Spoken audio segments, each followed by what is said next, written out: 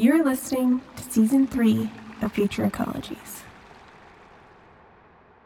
Hey folks, you've made it to the final episode of our 4-part series. If this is the first time you're tuning in, you might prefer to go back to parts 1, 2, and 3 on Errantry, Sanctuary, and Saguaro Juniper. You can find those episodes on the Future Ecologies podcast feed or by the links in the show notes. Otherwise, if you've been with us all along, or if you're just the type to start a book at the last chapter, carry on. But before we return to our sojourn in the desert, a bit of housekeeping. As well as being the end of this series, this is also the last episode of our 3rd season. We're already brimming with ideas, and a few recordings for Season 4.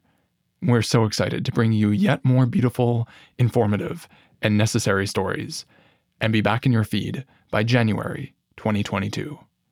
Thank you for listening, and thank you especially to all of our Patreon supporters who have made our work possible. If you'd like to help make our 4th season our best yet, the way to do so is at patreon.com/futureecologies. We've got a whole other podcast feed for bonus content, fun swag, and a lively Discord server full of fantastic people. If financial support isn't possible for you, you can still help the show in a very important way. If this podcast has moved you, or helped you to see the world in a new light, please just share it with someone who you think would appreciate it. Or even better, share it with lots of people. If you post a rating and review wherever you listen, you might just see it show up at www.futureecologies.net. Okay, with that out of the way, we can rejoin my co-host Adam in the Borderlands. So, as I said at the beginning, I've been working on this series for several years now, and the whole time that I've been making it, I've been trying to figure out just exactly what it's supposed to be about. Maybe you've been trying to figure that out too. Is it about this man, Jim Corbett? Or is it about migration, or environmental philosophy, or a band of outcasts who stood up to a government that was violating its own laws? Anyway, I'd been thinking about all of this, looking at all of the audio left on the cutting room floor, and then something serendipitous happened. Someone sent us a book called The Handbook of Ecocultural Identity, and inside of it was an article that caught my attention, called Borderland Ecocultural Identities. I got in touch with the authors, and the first thing that I asked was, what did they mean by the term ecocultural identity?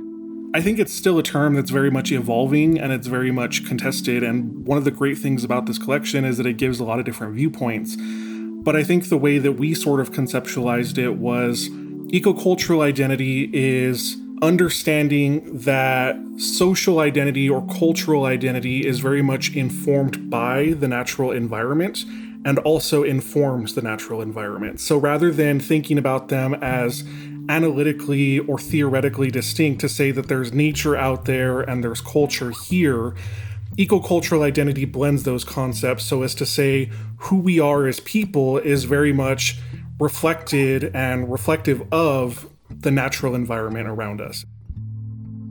This is Dr. Carlos Terrin, one of the co-authors. I'm an assistant professor and the director of forensics in the Department of Communication at the University of Texas at El Paso. For those of us who cultivate more than human relationships, this idea that nature and culture are bound together is obvious. But in mainstream discourse and academia, it's still kind of novel. And so what a lot of scholars have been trying to do is deconstruct that nature-culture dualism to say that we are part of that we are animals too. So when we talk about animals, we're usually talking about non-human animals. And we've really trying to reconceptualize that to say humans are also animals and we live in those natural environments just as much as any animal species does. This is Carlos's first co-author, Dr. Stacy Sowards. I'm a professor in the Department of Communication Studies at the University of Texas at Austin. So Carlos and Stacy were attracted to this idea of ecocultural identity because it dissolves the nature-culture duality that many of us grew up with. But what really attracted me to this piece, Borderland Ecocultural Identities, was the author's engagement with the work of queer feminist Chicana author and scholar, Gloria Anzaldúa. So Gloria Anzaldúa is a borderland theorist and kind of one of the first person to really give words to this feeling that many of us from the border, we felt. I felt it. I think I speak for all three of us when I say we understood and felt these tensions before we even had the words for them. This is the third and final co-author, Sarah. Hello, my name is Dr. Sarah de los Santos Upton. I am an assistant professor in the Department of Communication at the University of Texas at El Paso. Sarah, Stacy, and Carlos draw deeply on Gloria's seminal work, Borderlands, La Frontera, The New Mestiza. Anzaldúa's work highlights this kind of tolerance for ambiguity that border dwellers develop. And I remember feeling like this is the first time that I've seen my life and my experience represented in a text. It was something that, this person gets it. They understand what it's like to be existing within these tensions and having to negotiate every part of your identity, every part of your lived experience, and how that becomes so natural. And so you don't even question it. And I think that that's a product of being born and raised on the border. In her writing, Gloria cycles rapidly between languages, narrative styles, and perspectives. Reading it can be an arresting and disorienting experience. The writing in the book, I think, is really fascinating because she'll just interject Spanish words and Spanglish words and Nahuatl words and words that the audience probably won't be familiar with, but it's sort of a form of political resistance against really rigid academic writing, right? It functions sort of as a critique of dry, scholarly writing to interject poetry and narratives and mythology into the text. And so I think her work, in a sense, is performatively doing the sort of thing that she's arguing for theoretically. And I think living on the border and people that are from the border or that have experience here, this is something we do on a daily basis. Gloria actually has a term for people who negotiate and cross these boundaries on a daily basis. She calls them nepantleras, from the indigenous Nahuatl word nepantla, which means in the middle. A nepantlera is the person who lives in the state of Nepantla and who is confronted with that need to code switch and to cross borders and to negotiate identities. In Anzaldúa's own words, nepantleras function disruptively, like tender green shoots growing out of the cracks. They eventually overturn foundations, making conventional definition of otherness hard to sustain. What does it mean, then, to be a nepantlera living in the borderlands today? Say, for example, in the place where Sarah and Stacy and Carlos wrote this essay, the twin cities of El Paso, Texas, and Ciudad Juarez, Mexico. For non-border dwellers, these cities are probably most closely associated with violence. That's probably because, in 2010, cartel violence in Ciudad Juarez earned it the title of murder capital of the world. Yet another unexplained slaughter in Juarez, across the border from Texas, now widely called the murder capital of the world. Or perhaps it's because, in 2019, a 21-year-old white supremacist drove across Texas to a Walmart in El Paso and killed 23 people before being arrested. Tonight, law enforcement officials telling ABC News that before the chaos broke out, run, Mija, run, that they believe the suspect had been looking for a good place to target and shoot Mexicans. And so, it's been a couple of years now since that happened, but I think the legacy of that violence and sort of just the awareness of not just feeling like you're under attack symbolically, but feeling like you're under attack literally is something that I think a lot of us are still very much processing as a trauma, and we're dealing with this because it's terrifying. This traumatic legacy of violence that border dwellers live with, it's nothing new. The area now known as Texas has an incredibly complex history of colonization, slavery, war, and annexation. It was violently colonized first by the French, then by the Spanish, and after Mexico gained independence from Spain, Texas became a heavily contested territory. Central to this conflict was actually Mexico's prohibition of slavery, which was, of course, opposed by Anglo settlers that were flooding in from the U.S. South at the time. U.S. presidents from Andrew Jackson to James Polk would preside over expansionist wars that eventually resulted in the establishment of a permanent border between the U.S. and Mexico with the 1848 Treaty of Guadalupe Hidalgo. Importantly, this treaty established the Rio Grande as the border separating Texas and the Mexican state of Chihuahua. El Paso and Juarez are actually geographically located at the exact place where the Rio Grande becomes the border. And this has created issues because healthy rivers naturally have a tendency to travel. It was really based on the ebb and flow of the river itself. So if there was a particularly heavy rainfall and the river shifted course, the boundary between the US and Mexico could also shift. And so that led to people being displaced. Communities that were sometimes south of the border were now suddenly north of the border. And that created all sorts of challenges in terms of citizenship and land ownership. These challenges famously came to a head with an international land dispute over a community known as the Chamizal, which was essentially part of the shifting floodplain of the river. Now, though, it's just another urban neighborhood in the El Paso Juarez metro area, because, due in part to the dispute over the Chamizal, the US and Mexico decided to channelize the Rio Grande. This channelization of a formerly wild river turned out to be the first step in the militarization of the border. A militarization that extends from the 1960s to the present day. And so now it's just become absurd in a lot of ways, the amount of securitization and militarization, because it's not just a fence or a wall, there's layers and layers of walls and fences. So now there's this huge monstrosity that's probably 30, 40 feet tall and made out of steel. Carlos is referring to Trump's new border wall here, which is really just one more layer of border infrastructure among many. It's just now, I think, been taken to an extreme, to a point where what exists of the river or what used to exist of the river really doesn't anymore. I mean, you see water, but the Rio Grande, especially when you're looking in the parts of El Paso that are most densely populated, it doesn't really look like a river anymore. It looks like a cement channel and then a small trickle of a canal as it cuts through the city and leaves El Paso. Which I think is really an interesting juxtaposition to the part of the river before it becomes the border, so as it's flowing in from New Mexico. Before the Rio Grande enters El Paso, it flows through the state of New Mexico, more or less right up to the city limits.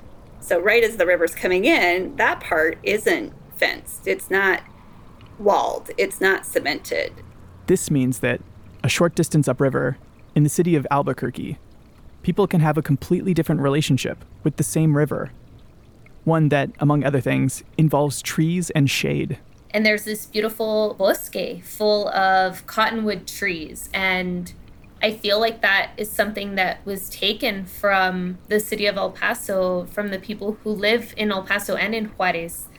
I know growing up here, I was always taught that, nature is that pretty green environment in that other place. But it's not in El Paso, because El Paso is void of nature. And I know now that that is not true, but I feel like there's this kind of internalized oppression that the landscape experiences and that we experience from growing up here. And it makes people feel separate from and almost resentful of the natural environment here. The channelization and militarization of the Rio Grande as a border, it's emblematic of a lack of tolerance in our society for ambiguity, for fluidity, and for basic social and ecological realities. It's an attempt to tame what cannot be tamed, a foundational violence that structures relationships throughout the borderlands. And it's so tangible in a place like El Paso Juarez. But that social and ecological complexity can't be denied. And I think that here, in the case of those cement canals, we see it kind of manifesting through, there are all kinds of messages of resistance that have been painted on the walls of those canals. Sarah is referring to the constantly evolving graffiti that is inscribed on and around the canals. If you look at them, you're confronted with these questions that ask you to consider what role the U.S. is playing in oppressing people in Juarez, and what role the U.S. is playing in creating a system where migration is necessary for survival. And so I think that through our bodies and our engagement with our environment, Nepantleras find where the resistant potential is possible. I would also add to that, I think, in terms of resistance and thinking about ecocultural identity, especially in the border, the very act of survival, I would say, is an act of resistance itself, because the way that the border has been policed and put under surveillance and militarized is, in a lot of ways, an act of violence that we're not meant to survive, right? We're not supposed to survive or thrive in these conditions. And yet you have acts of resistance, I think, that play out in normal or quotidian ways that are very much just about survival, right? And Anzalua specifically says that, her concepts and her theories of borderlands and border life are themselves about survival.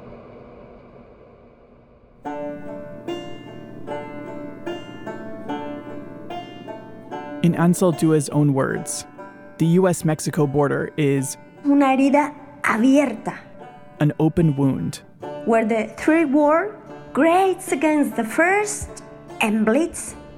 She writes, Borders are set up to define the places that are safe and unsafe, to distinguish us from them.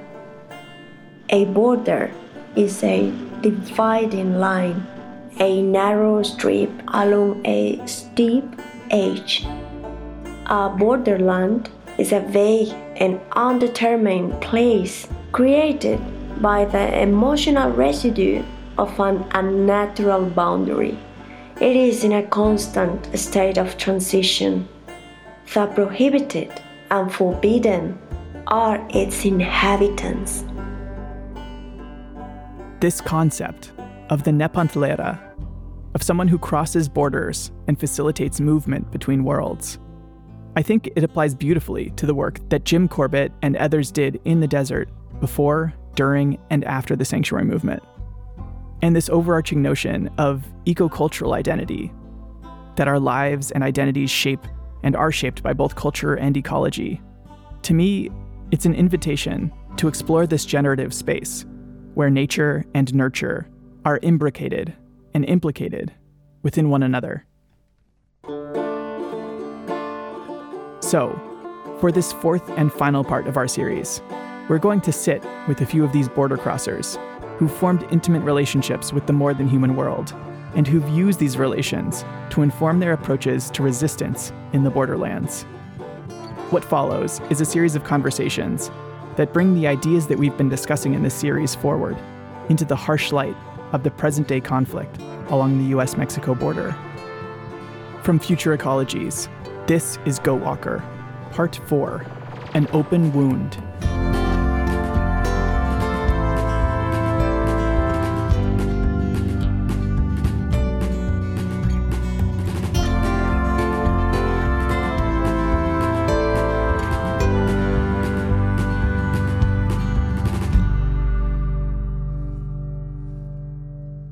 We are talking to Gary Paul Nabhan, an Arab-American plant explorer and nature writer and Franciscan brother, who among his Franciscan sisters and brothers is known as Brother Coyote. I promised that I'd bring Gary back, and here he is. Getting the opportunity to sit down and interview Brother Coyote was an absolute dream come true for me, and there was so much to discuss. We talked, for example, about the Saguaro Juniper Covenant. Yeah, and that's really one of the greatest documents written in Arizona during my lifetime. We spoke at length about Los Cabreros Andantes. You cannot meet someone like Jim or John without deeply feeling, as we say down here on the border, that they walk the taco. That they just live it. And their words are an offshoot of their life experience rather than a proposal about what to do with their life. Gary is also someone who walks the taco. Since his early involvement in organizing the first Earth Day back in 1970, he's been foundational to the international slow food, seed saving, and pollinator conservation movements. It would be impossible to overstate the influence that Gary's writing and leadership have had on countless species and people including myself.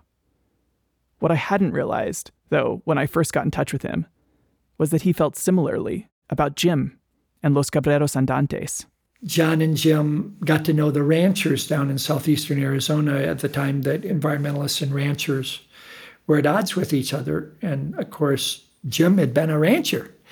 And so the seeds of the collaborative conservation movement among ranchers and environmentalists, now there's something like 24 groups around the West that are finding common ground in rural landscapes along those lines, started in conversations with those ranchers and earth firsters that John and Jim fostered and facilitated. Just unbelievable, unbelievable. In fact, the title of one of Gary's latest books, Food from the Radical Center, comes directly from those conversations. And that term was given to us by the first rancher that Jim and John engaged in that peacemaking between ranchers and environmentalists, Bill McDonald, who's a MacArthur Award-winning rancher with the Malpai Borderlands Group. But it was Gary's most recent book, entitled Mesquite, An Arboreal Love Affair, that I wanted most to talk to him about. Because, as I told him, it's become my favorite. That is so bizarre. I think I did it to entertain myself while I was recovering from a concussion. I'm almost surprised when, to see that it actually got into print.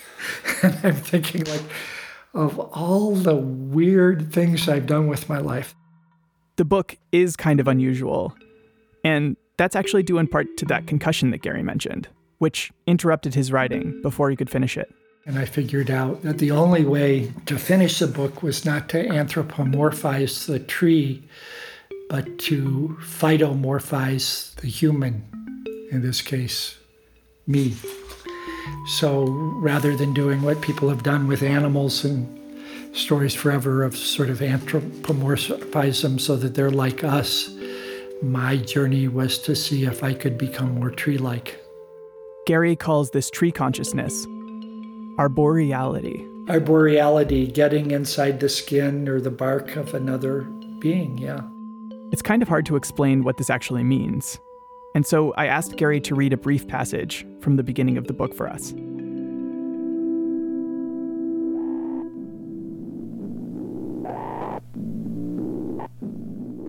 Not long ago, I was thrown off kilter and suddenly brought to my knees by a bout of dizziness and nausea. I could not immediately diagnose whether it was a case of vertigo, of influenza, of the 67-year itch, or of the great political malaise that was afflicting much of America, or of an unprecedented rupture of my former identity. This illness ravaged me while I was wandering through one of the great hyper-arid landscapes of the Americas, Organ Pipe Cactus National Monument, which stretches along the U.S.-Mexico border like an iridescent mirror reflecting the essential desert in each of us. Over several horrifying hours, I could not stand up even for a moment without falling back onto the earth. I could not look up without seeing the world spinning violently around me, and I could not open my mouth without disgorging my innards. And so I slid back against the only thing behind me that would prop me up enough to keep me breathing. Otherwise, I would have expired.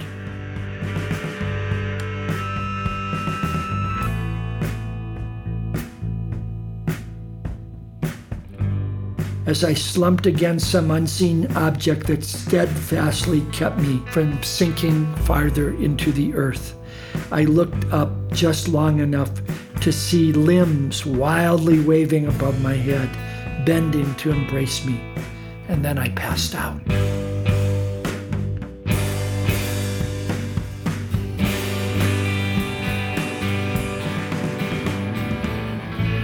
When I awakened, I had no immediate recollection of where I was or how I had gotten there. I felt unspeakably disoriented in every sense. After a few minutes of feeling completely abandoned by everyone I knew and everything I cared about, I caught a glimpse of the only clue in sight that might reorient me to my whereabouts my whatabouts and whoabouts.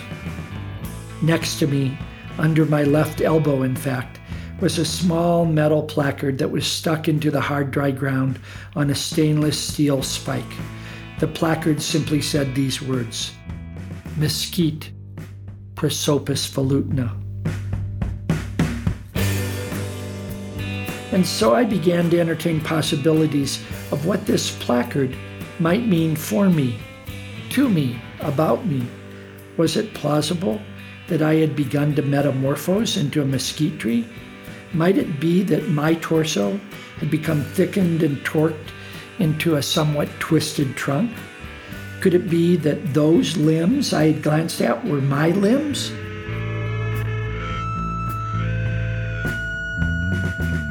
Oddly, I felt drained of all humanity, ambition, and volition. It was as though I had lost my capacity to walk, run, or become mobile by any other means.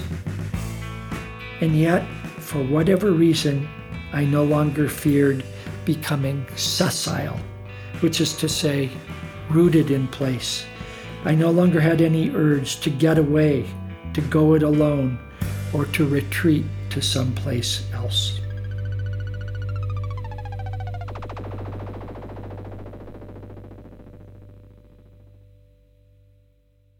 As Gary has become more tree-like, he's only become more firmly rooted in his conviction that mesquites, much like Jim's goats, might provide a viable, ecological livelihood for borderland dwellers. My current project is trying to see that whatever the Green New Deal morphs into over the next 2 years, that a restorative economy with a strong foothold in livelihoods generated by mesquite trees is part of it.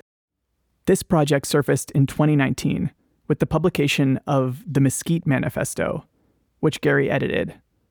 One of the reasons he and his co-authors chose mesquite as a focus is because, for many years, it was seen and treated as a kind of arboreal weed by ranchers and other land managers. We've been fighting for the last 30 years the, quote, encroachment of mesquite on grassland that was always savanna originally. But with climate change models, we know that the most obvious change that we're going to have in an 8-state area of the Southwest, Texas, Oklahoma, and southern Colorado, New Mexico, Utah, Nevada, California, Arizona, is going to be the expansion and densification of mesquite trees again. So we can fight them, herbicides like 2,4,5-D and grubbing them out of the soil with bulldozers, and then 5 years later they're back again. Or we can dance with them, and I'm for dancing with mesquites. Despite this fanciful language, in the Mesquite Manifesto, Gary and his co-authors are focused on addressing real economic issues that face borderland communities. These counties here have double the poverty of the rest of the country on either side of the line. And we have to do something about that. It's the border in the world with the greatest economic, healthcare, and livelihood disparity. If someone makes 20 times as much for doing the same auto mechanic work on this side of the border than in their present job on that side of the border, who in their right mind wouldn't want to move across the border and be paid in a dignified way for the same work? So instead of working to clear all of those pesky mesquites off the land, perhaps, thanks Gary, it's time to embrace and take advantage of their many and varied uses. Of course, learning to do this will take some training. But everyone would go through a short course on managing bees for mesquite honey, of learning how to cut mesquite wood without killing the trees by coppicing and pruning them so that they provide more shade and food to wildlife while sustainably harvesting them over the years and using the smaller branches to slow down erosion in the landscape where they are, of working to show people how to mill the flower. The flower, that is, of the mesquite pod, which I can personally report is delicious and nutritious and versatile. It's high in protein. It's a good source of zinc, iron, and calcium, and it tastes delicious in cookies, pancakes, tortillas, you name it. So the point is, there's syrups and diabetes-preventing flowers, mesquite woodworking, mesquite range management, mesquite biochar that can all come from these trees. Bootstrapping this kind of mesquite-based restoration economy might seem far-fetched, but Gary has actually already helped start a really unique program that harnesses borderlands restoration as an educational and economic driver.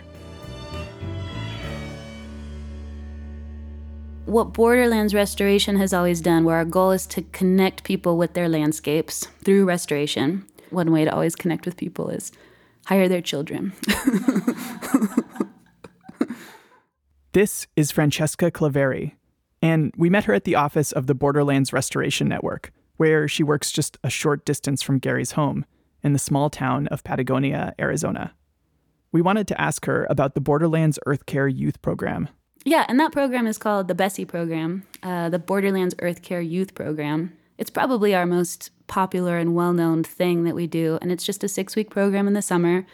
And the whole goal is to hire people with money, not with like an unpaid internship or credits, but to hire people in these rural communities.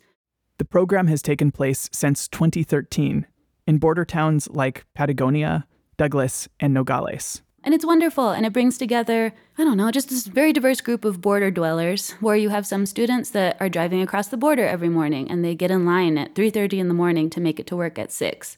Or you have some students that half their family lives in Mexico, but their parents are Border Patrol agents. And just very complicated, interesting people that are living in these areas that don't have that many job options if you're going to stay in these towns. Among other things, these students spend their days collecting native seeds for the organization. This season, they're going to collect over 200 pounds of wild seed by hand, which, if you've ever wild collected seed before, it takes dozens of people and hundreds and thousands of hours. so much work. They also work to reduce erosion on rangelands by installing monumental rock structures. It's gabions or trincheras or just rock structures in general. There's all kinds of different names, and people in so many different cultures throughout the world have often used erosion control structures. The function of these structures is simple, but critical to any hope of growing food in the desert. They exist to slow and infiltrate water from the monsoon rains. And these really violent storms come through and will just dump a few inches in a matter of an hour. And that will be it for a week. And when that happens, this violent rain event will scrape away dirt, it'll scrape away plants when it moves really quickly. And so if you don't slow things down, you don't have water able to seep into the landscape, which then brings up more plants and all kinds of life around it.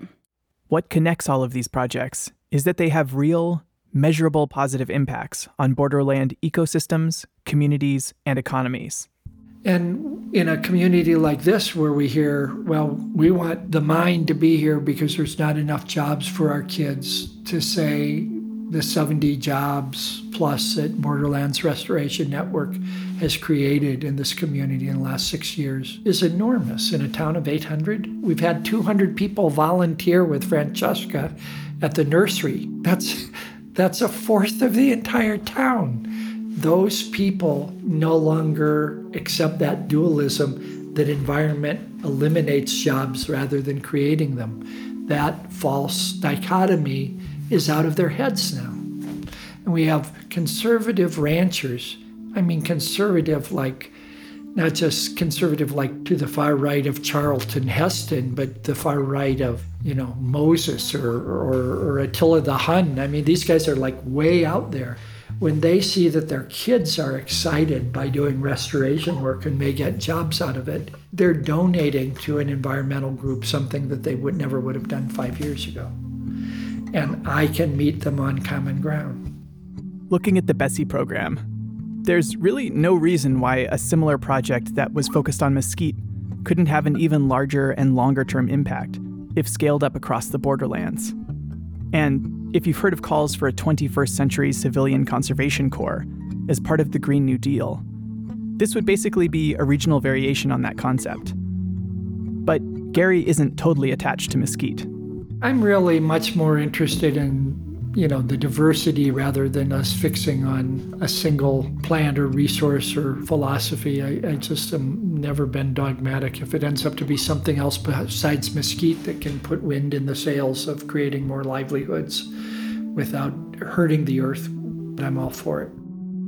Still, I couldn't help but notice the delicate, unmistakable green tendrils of velvet mesquite blossoming out of Gary's ears. I think mesquite is sort of the gateway drug to getting into a deeper appreciation of the many ways that the natural resources here, this great biodiversity that we have in this region, can be in service to vanquishing poverty. That if people want to live in rural places, they need to rethink the capacity to do something with the resources in front of them. And because mesquite is a keystone species that this whole nurse plant guild flourishes under, the wild tepary beans and the chiltepines and the other foods that I love are all dependent in some way on mesquite providing shelter and sanctuary for them, just like Jim Corbett provided shelter and sanctuary for so many people.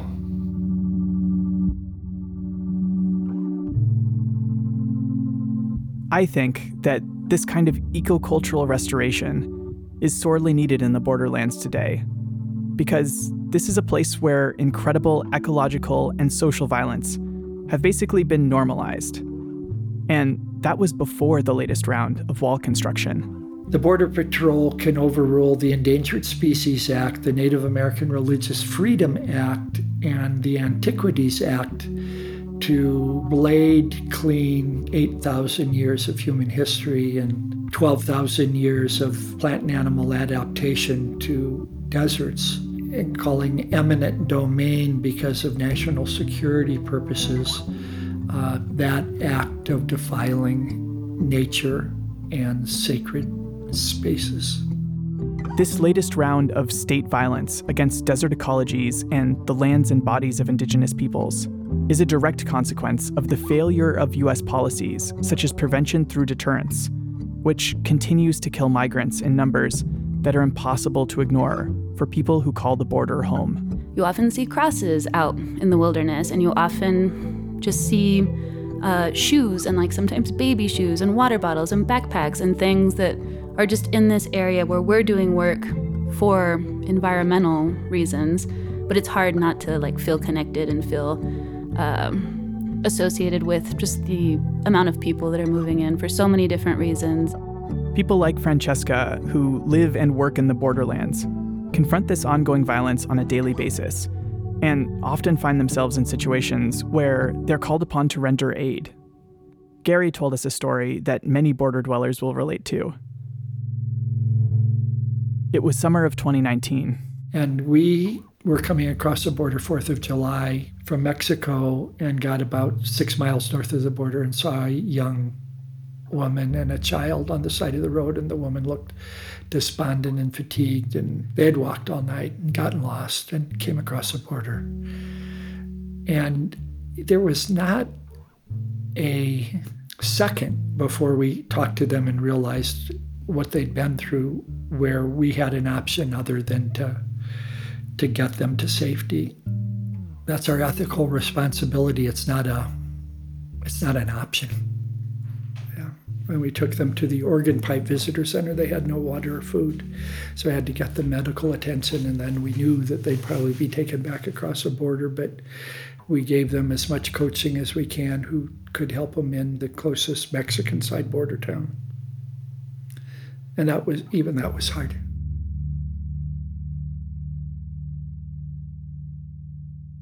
The sanctuary movement never really ended.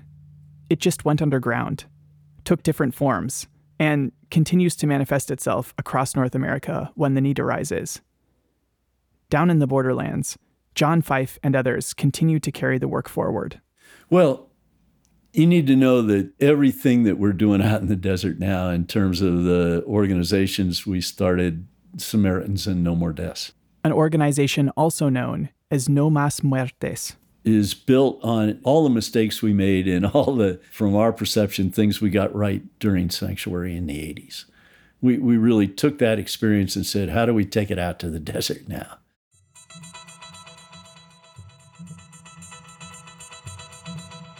With the escalating militarization of the border, it's become too dangerous to cross migrants the way that Jim used to. But congregations across the country continue to offer public sanctuary to asylum seekers. And groups like No Mas Muertes in the borderlands continue to render aid in any way that they can. Sometimes that's as simple as leaving bottled water out in the desert on common crossing routes. Unfortunately, the Border Patrol and U.S. government continue to attempt to derail these efforts. And then they started slashing water bottles and destroying humanitarian aid out there. And then they tried citing us for littering, leaving sealed 1-gallon water jugs on federal land. You might have already seen some of these videos of border guards slashing potentially life-saving water supplies out in the desert. Picking up this trash somebody left on the trail. It's not yours, is it? All you have to do is tell me, is it yours? These tactics and others are emblematic of an escalating crackdown on sanctuary-aligned movements. Notably, in 2018, No Mas Muertes activist Scott Warren was arrested and charged with a felony for feeding and sheltering undocumented immigrants on their way north. It was clear that the Trump administration wanted a rematch of that historic sanctuary trial. So now they've gone back to, we're going to start charging humanitarian aid volunteers with felony crimes. So they're going to try it again. But what happened as a result was our budget more than doubled and the number of people wanting to volunteer more than doubled, just as the sanctuary movement more than doubled in the 1980s, in the 7 months we were on trial. So that's where we are. My judgment is we're almost at the point where juries are going to refuse to convict. John's instincts turned out to be spot on. A month after we recorded this interview, in the fall of 2019, Scott Warren was acquitted of all charges by a jury in Tucson. To date, the U.S. government has actually failed at almost every turn to criminalize civil initiative in the courts, let alone in the minds of most Americans. I suppose that track record, in and of itself, might provide some measure of comfort to somebody like Scott Warren, who was, until recently, staring down a potential 20-year prison sentence. But in speaking with John, it was clear that he felt that there's just more to it than that. How do you build and sustain a movement that is strong enough and powerful enough to endure all the attacks and all of the attempts to destroy that movement to defend human rights? I would argue from history. That's where faith comes in, and the spiritual dimension to human life and human community. And I would also argue that that's what enabled the sanctuary movement to not only sustain itself through all of the criminal trials and all of the attacks. It was the spiritual base that enabled us to sustain that and eventually grow it to the point where we did prevail over government. Okay, so taking a step back for a minute, if you're listening to this right now, then odds are you're like me, and like the majority of people involved in modern-day sanctuary work and environmental movements in general, in that you don't ascribe to any organized faith. If that's you, John has a message for you. Too often in a secular society that we live in, what I hear is I'm spiritual, but I don't want to have anything to do with spiritual community. Right? I don't have any way to relate to that because you all have discredited it so badly over so many years that I don't want to be associated with that established church. And I understand that. We have discredited faith communities in most of Western Europe and the United States for too long. But according to John, that doesn't mean that we shouldn't be organizing with, alongside, and through faith communities to achieve ecocultural change. I want to argue that the whole movement for environmental and ecological rights has needed a spiritual base, and science and fact and secular arguments have not been able to build that movement nearly as effectively as a spiritual strength for the movement to finally prevail. Just to be clear, John is not saying that people organizing for social change necessarily have to do that through the Christian church, or through synagogue or mosque, or any other institutionalized religion. But he does feel strongly that communities of faith are needed to sustain a spiritual core to these movements. Yeah, and there are two components to that. One is ritual, right?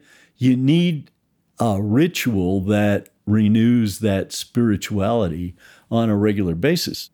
Secondly, you have to have a community of spirituality that enables you and me and everybody else to sustain that and to, as Jim said, do justice, not just petition other people to do justice.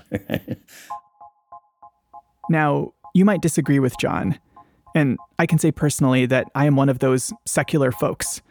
I'm incredibly wary of institutionalized faith communities, and you don't have to look very far in my part of the world to see the incredible harms that the church has done to communities throughout history.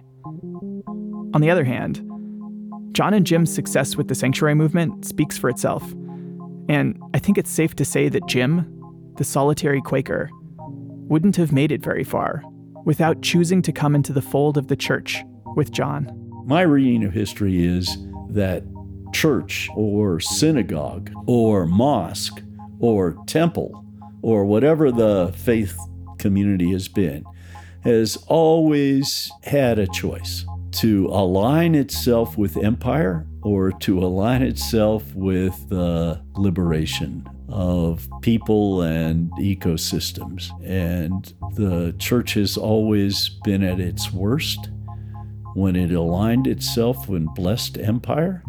And it's always been at its best when it has built community and movements to resist empire.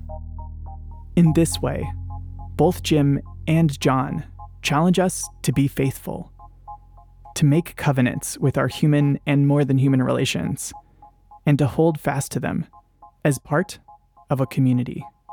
I just want to advocate to all those individual spiritual people, you can't do it without community, and you better start understanding that.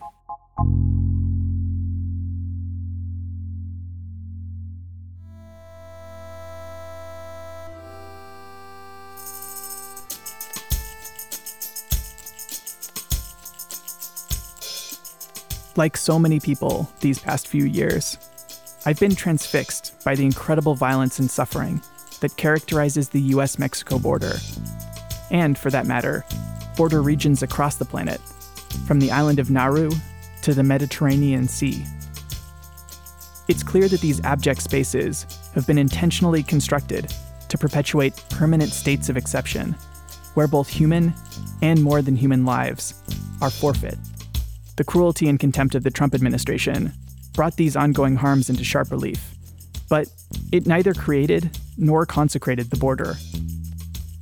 In effect, we all did, and we all do, by continuing to accept bordering regimes as legitimate. The new Biden administration won't do anything to change this simple fact. I think there was a lot of optimism that with Joe Biden getting elected, things were going to take like a complete 180, and that hasn't really been the case. Granted, I will take Joe Biden over Donald Trump any day of the week, but I think a lot of the complicated issues around immigration, around the border, around securitization of the border and militarization of the border, those things are still the same, if not worse, because now they're not sort of being catalyzed in the national discourse. Several layers below the national discourse, though, there are those who argue that borders can and should be abolished, that we should live in a world where no one is illegal. Activist and author Harsha Walia has argued that border imperialism is a strategy to divide and conquer what would otherwise be a multi-ethnic, multicultural international working class. She's argued that even liberal and progressive movements tend to draw a false distinction between so-called deserving migrants, or asylum seekers, and so-called undeserving migrants, economic migrants. You may remember from episode 2 that the sanctuary movement of the 1980s was guilty of this in its own efforts to seek social license. Personally, I find these arguments incredibly compelling as a matter of principle. Although, of course, the implications of a borderless world are immense, and in an increasingly conspiratorial and nationalistic society, those of us who share these views are clearly in the minority. But if we accept that, for now, borders will continue to be a necessary evil, it's important for all of us to recognize that the violence will continue. There's simply no way to reconcile these artificial divides with the breathtaking complexity and diversity of life on a changing planet. And with the destabilization of ecosystems occurring at a global scale, that's only going to become clearer, because the only recourse that any life form has to intolerable conditions is to move. There are more people migrating on the face of the earth today than ever before because of climate change, and we're going to be in deep trouble on both counts of climate change and the ecology of the earth, and on how we deal with human movement because of that. This is a wicked problem, if we want to call it a problem. It's like you can't just reform immigration as a policy or a set of laws in the United States. But if you try to address the root causes of migration patterns from Mexico, from Central America, we're talking about poverty, violence, corruption. Those aren't problems that you just solve in one presidential administration, right? For now, the onus is on us to do whatever we can to provide sanctuary. Why are people coming from Central America? Poverty and social unrest in their own communities. Why would we not want to help them? Why do we think that they should be further marginalized rather than doing what Americans aspire to do all along, but we failed so miserably the last few years to do in any comprehensive way, and that's to help people in need. We can do that by organizing through faith communities or through aid work. And we can also do that by making the connections between caring for the earth and caring for its people. We would hope that by the nature of people wanting to support the ecosystem and the world that we live in, and when you think about migrating butterflies and migrating bats and migrating jaguars, the whole gamut of what comes through here, that with that, as people learn to connect to the landscapes where they live, whoever they are and whatever they believe politically, you would also support and want to connect with migrating people that are coming through this area for all kinds of reasons and having to use the very same landscapes that we're living in, that we all want to be healthy, that we all care about. The work that supports the migration of life and biodiversity should also support the work of humans because we're all part of the same system.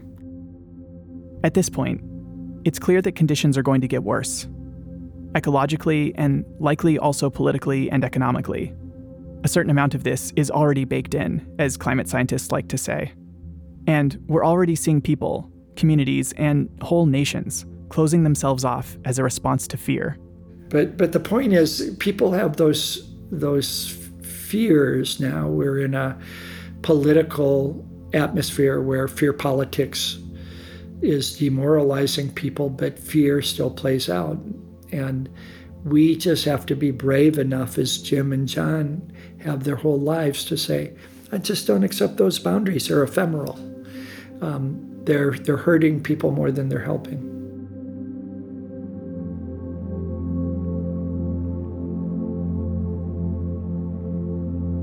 Perhaps you think that this is only an issue that is playing out in the borderlands or out in the desert, that these are just the stories of people adapting to life in harsh circumstances. But I've come to believe that we will all need to learn to become Nepantleras, to become border crossers. We all must learn to transcend these divides between the human and the more than human, between settler and indigenous, between black and white, legal and illegal, ecological and cultural. And until we can do that, we need to do what we can to heal the open wounds all around us. Sanctuary for all life means that we have to preserve a viable ecosystem so that human beings and human life, as well as all life, all species, can not only survive but thrive by the end of the 21st century. That's the wisdom that I've been able to glean from my time in the desert. Take what you will from it. As Jim would have said, this is no teaching. But it sure as hell is a testament.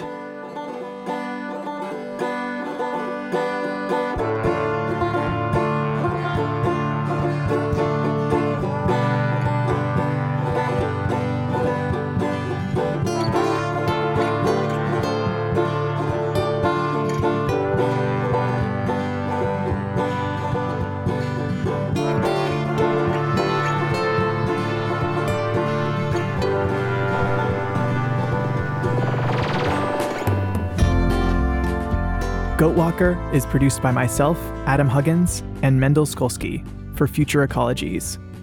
Ilana Feneryov is the associate producer for the series. For photos, citations, and more information about the people and events described in the series, visit futureecologies.net. Before I continue with the credits, I want to extend my deepest gratitude to everybody who spoke with me for this series, and to everyone who is working to create a world where no one is illegal, where all life is sacred, and where saguaros grow together with juniper trees. In this episode, you heard Dr. Carlos Tarin, Dr. Stacy Sowards, Dr. Sarah Upton, Gary Paul Nabhan, Francesca Claveri, and John Fife. Narration was by Anna Zavala. I highly recommend you check out any one of Gary's many books. In this episode, we discussed Mesquite, an arboreal love affair, and Food from the Radical Center. The Rutledge Handbook of Ecocultural Identity is available on their website, and as mentioned previously, both of Jim Corbett's books are being reprinted. You can order the expanded second edition of Sanctuary for All Life on Amazon or Barnes & Noble. And if you'd like to be informed when the new edition of Goatwalking is available via Kindle Direct Publishing, you can email goatwalking2021@gmail.com. Music was by Satorian, People with Bodies, Hidden Sky, and Sunfish Moonlight. The Goatwalker theme is by Ryder Thomas White and Sunfish Moon Light. Special thanks to Teresa Madison, Susan Tillefson, John Fife, Pat Corbett, Nancy Ferguson, Tom Oram, Gary Paul Nabhan, Gita Bodner, Amanda Howard and the University of Arizona, Sadie Couture, Phil Buller, Danny Elms, Daniel Baker, Tama Milstein, Jose Castro Sotomayor, and Susan L. Newman. Future Ecologies is an independent production, supported by our patrons. To join them, go to patreon.com/futureecologies. Thank you for supporting us. This episode and this series were recorded on the traditional territory of the Tohono O'odham and produced on the unceded, shared, and asserted territory of the Penelakut, Holitsum, Lalem Saratineo, and other Holcominum-speaking peoples. As Mendel said off the top, that's all for this series and for this season. Thank you for listening, and stick with us. We'll be back in your ears by the new year. Take care, everyone.